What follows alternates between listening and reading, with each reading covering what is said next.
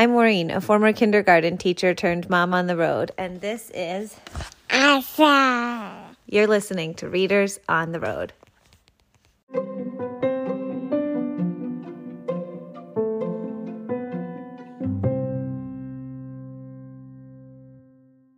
The Tub People.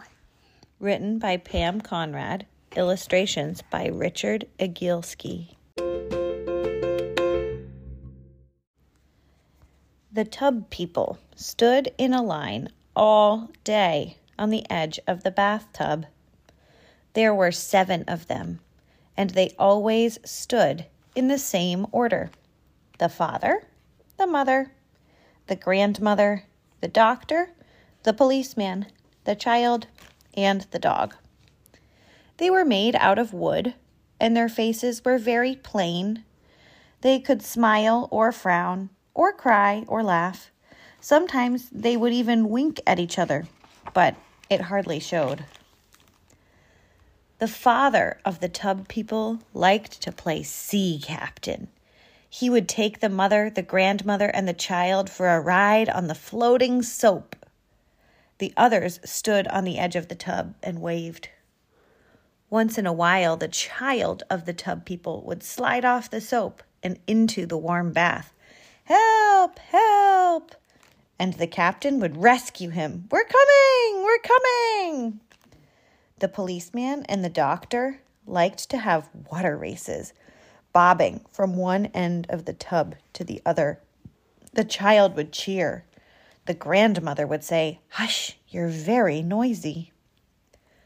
When bath time was over, the tub people always lined up along the edge of the bathtub. The father, the mother, the grandmother, the doctor, the policeman, the child, and the dog. But one evening, the bath water began rushing down the drain before they were lined up, pulling all the tub people this way and that. The soap danced over to the drain, turning and turning at the top of a whirlpool. Standing on the soap, getting dizzier and dizzier, was the child of the tub people. "Help! Help!" But this time, his father could not save him. And the tub child disappeared down the drain without a sound. The tub mother pressed her face to the grating. She looked and looked for her tub child, but she could not see him. Later that night, the tub people lined up on the edge of the tub. Just the 6 of them. The soap was soft and back in the soap dish. The washcloth made a lonely dripping sound as it hung from the faucet. The tub people felt very sad. The next night, the 6 tub people climbed onto the washcloth raft. They called and called for their tub child. Of course, they knew exactly where their child had gone, but somehow they felt comforted by calling for him. "Honey, where are you? Come home now. Please come back." But he did not answer. Early evening, the tub people continued to float in the bath water, but in time they stopped calling, and they never winked at each other anymore. Then, an unusual thing happened. The bath water began going down the drain slower and slower. Big people came and peered into the tub. "What's the matter with the tub drain?" they asked. They filled the room with deep voices and blocked the light. "What's the matter with the tub drain?" The tub people stood woodenly in their line. If they could have spoken, they would have shouted out what a terrible drain that was and how it had sucked away their little tub child. But they were silent. That afternoon, a big man came and pried off the drain cover, grunting as he worked. He shone a light down the drain and frowned. Then he pushed in a long wire and jiggled it up and down, up and down. "Come home now," the grandmother whispered.